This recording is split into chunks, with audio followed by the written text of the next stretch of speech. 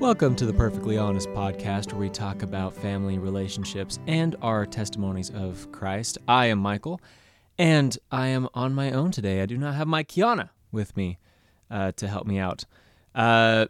We are starting this new Sunday cast. We felt inspired to do something a little bit extra for your morning Sabbath day routine, or maybe you want to listen on a Saturday to get ready for Sunday, because Saturday is a special day to get ready for Sunday.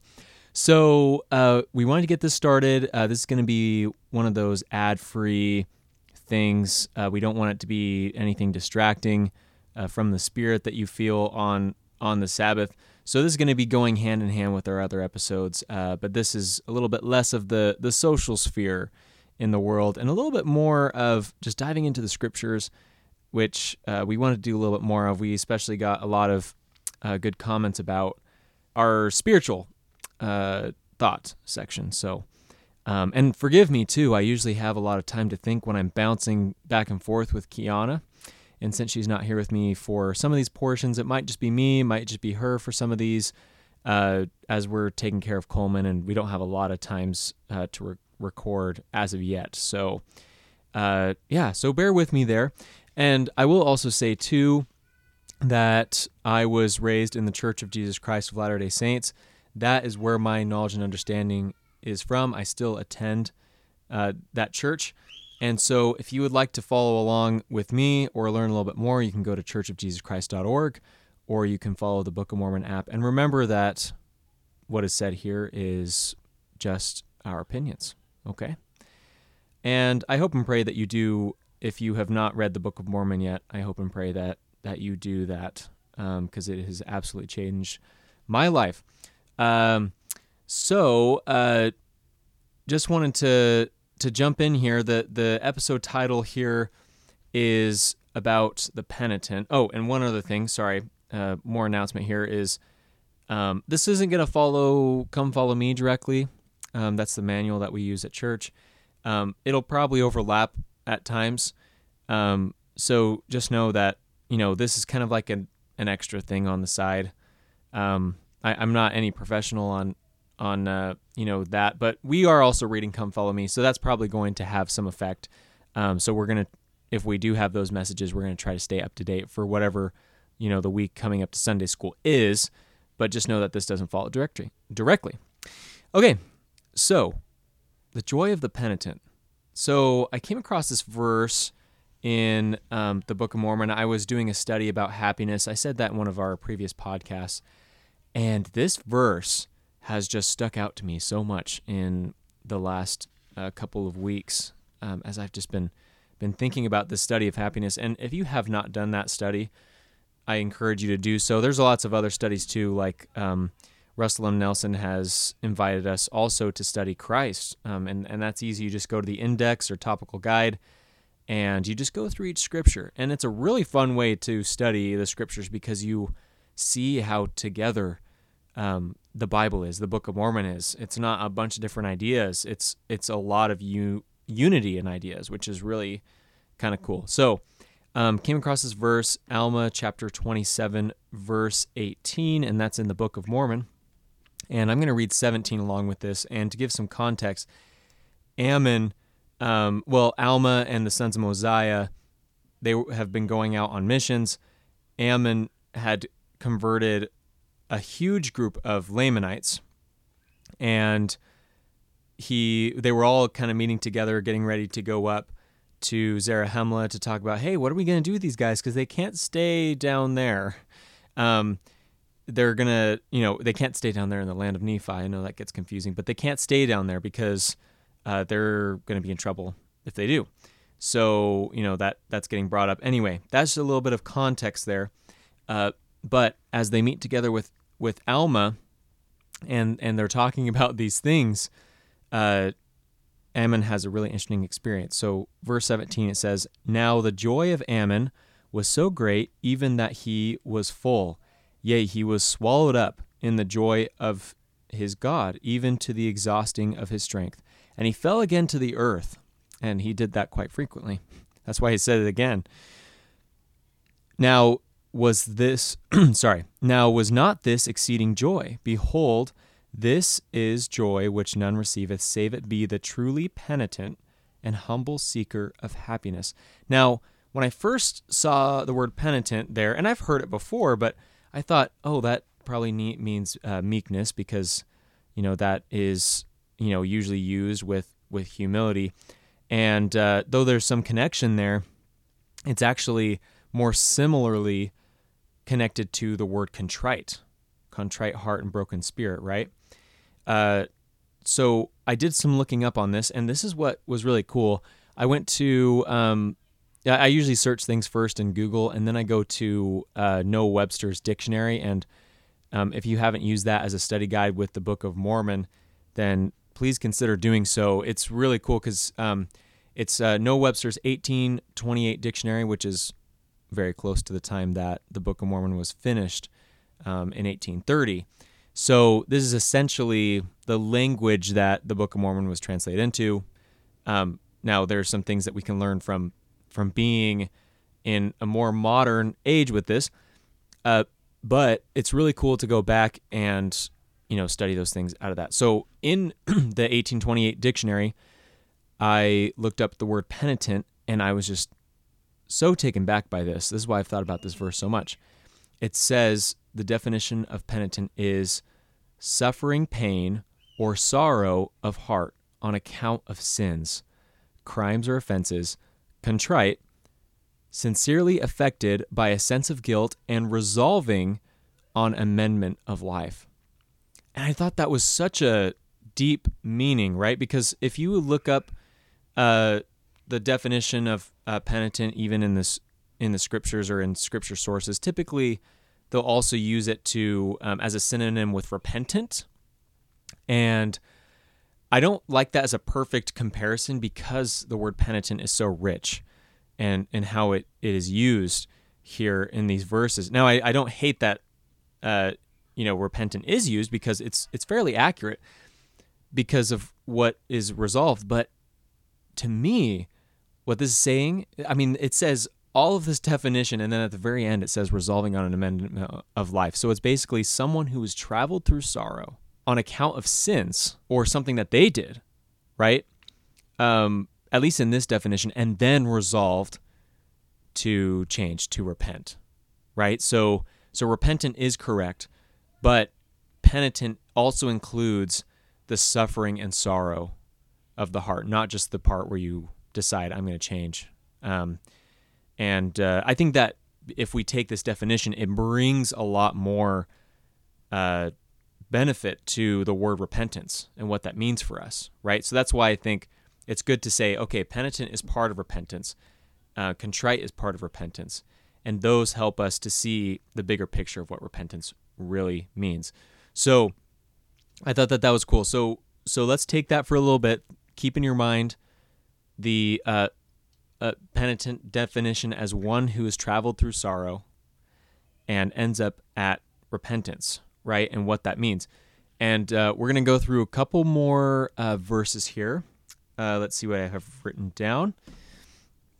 Isaiah. So this is going back to the Bible. Isaiah, Old Testament, Isaiah 57, 15 through 16. And if we turn there, gave you a second there, it says, "For thus saith the high and lofty, one that inhabiteth eternity, whose name is holy," talking about God, "I dwell in the high and holy place, with him also that is of a contrite and humble spirit." So there it is, contrite and humble. And it's crazy. I've been seeing this more and more, this comparison with contrite and humble and how they can be used synonymously. So you can put penitent in there or contrite. "To receive the spirit of the humble and to receive the heart of the contrite ones." I just think this is so beautiful how this is written. "For I will not contend forever, neither will I be always wroth, for the spirit should fail before me and the souls which I have made." So God's saying, look, I'm not going to beat you up forever. I'm not going to contend forever. I'm going to revive the spirit of the humble and revive the heart of the contrite ones, right? I just really love this language, this message that God is saying, I want to revive you. I don't want to fight with you forever, right? Like, just think about this, right? If you're a parent out there, or even if you're a child of a parent, and you all are to some extent, or had someone who raised you, right? You don't want to just fight with them all the time. That's not what you want. And God's saying, as your father, I'm feeling the same thing. I just want you to change. And you've got to travel through sorrow to learn that at some point, right? You got to learn your lesson while you're here. This is part of the experience of being here is traveling through sorrow and sin, and none of us are going to avoid it. You all may know, I mean, if you've listened to some of our previous episodes, I've had to struggle with pornography. And, and that's hard, being in the church and being raised and having some of the messages that come at you with that. And it's an issue that has not fully been understood, right, by us people, but God understands it. He knows that this is part of the journey, is to go through this. And that's the purpose of us being here. This all leads back to the purpose of us being here. And part of our purpose is to make mistakes and be forgiven. And God's saying, don't seek after sin. Wickedness never was happiness, right? Don't seek after it, but you're going to run into it. Whether you like it or not, you're going to sin. And don't think that you're not going to. Try your best, but really what's important is that you learn to repent. You learn to change when the sin happens and not get too bogged down with it, because then you're not going anywhere. Satan wants to trap you in sin. And what God's saying is, I want to give you the tools to push past that, to get out of that sin. That's repenting. And Satan hates that. Right? And, remember, with these things, this is my opinion. These are the things that I've learned, in my head, and take them as you will. Okay? Now let's move on to the definition of contrite. This is also in the Noah Webster's 1828 dictionary. And I love this definition of contrite, by the way. Both contrite, even though contrite and penitent can be used synonymously, they do have slightly different meanings and feelings towards them, right? So that's what this definition is here. It says, for contrite, literally worn or bruised, hence, broken-hearted for sin, deeply affected with grief and sorrow for having offended God. Which, by the way, if you go to True to the Faith, which we used to have, I don't even know if it's in LDS library still, but if you have an old copy of it, that is what the definition of godly sorrow right there.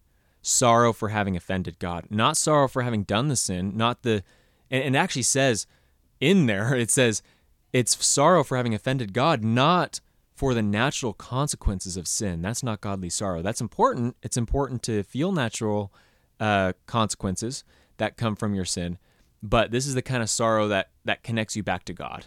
That says, like, I'm not just feeling sad because I smoked a cigarette and that made me feel not good in my body, and I know I shouldn't do that, and why am I so stupid for doing that? That's not that.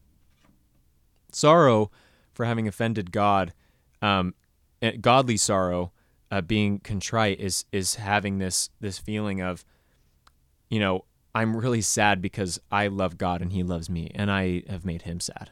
I've gone against His will, and that's not what I should be doing here. So anyway, it continues and it says humble, penitent as a contrite sinner. Okay, so that's that definition there. So I wanted to bring those to the table today. And then I wanted to bring some promised blessings here. These Sunday casts will be a little bit shorter, so they're there for your, as you're getting ready for church or whatever, so 15, 20 minutes shouldn't be too hard, right? This is going back to the Book of Mormon, and I thought that this was crazy to think that this was written in the Scriptures, to me. So going to Alma 42, 23, and 24, it says, mercy claimeth the penitent. Now I'm just going to stop there for a second. Just let that sink in. That's, if you're someone who's traveled through sin and sorrow, know that that is a blessing in the scriptures, okay? That mercy claims the penitent. It claims you. If you've made mistakes, it claims you, not the person who walked perfectly. Mercy claims you, right? And mercy cometh because of the atonement, and the atonement bringeth to pass the resurrection of the dead, and the resurrection of the dead bringeth back men into the presence of God. That's just amazing. So it's basically saying, if you are penitent, because of mercy, will bring you all the way back to God. What an amazing thing. And then it says in verse 24, none but the truly penitent are saved. None. Okay, so you have to go through this. None but the truly penitent. So he's saying, look, I'm not just going to save you, because, you're doing everything perfectly. But I think that mostly what this message is saying, if you do wickedly and you don't repent, because everyone is going to do wickedness at some point in their life. Everyone's going to sin. If you don't repent, you're not going to be saved. But if you're penitent, so just recognize that as a blessing. If you have traveled through sorrow, once again, I'm going to say that, traveled through sorrow, and you have repented of you've repented of your sins, you will be forgiven, and you will be saved. And I say that in the name of Jesus Christ. Amen. Thank you so much for listening today. Please follow us wherever you have podcasts. If you'd like to continue listening to these, we're going to keep them unproblematic for the most part, as much as our opinions can help do that. So thank you so much for listening, and I hope you're having a wonderful Sabbath day. And yeah, please be sure to follow us to catch these in the future. And with that, we will see you next Sunday. Thank you.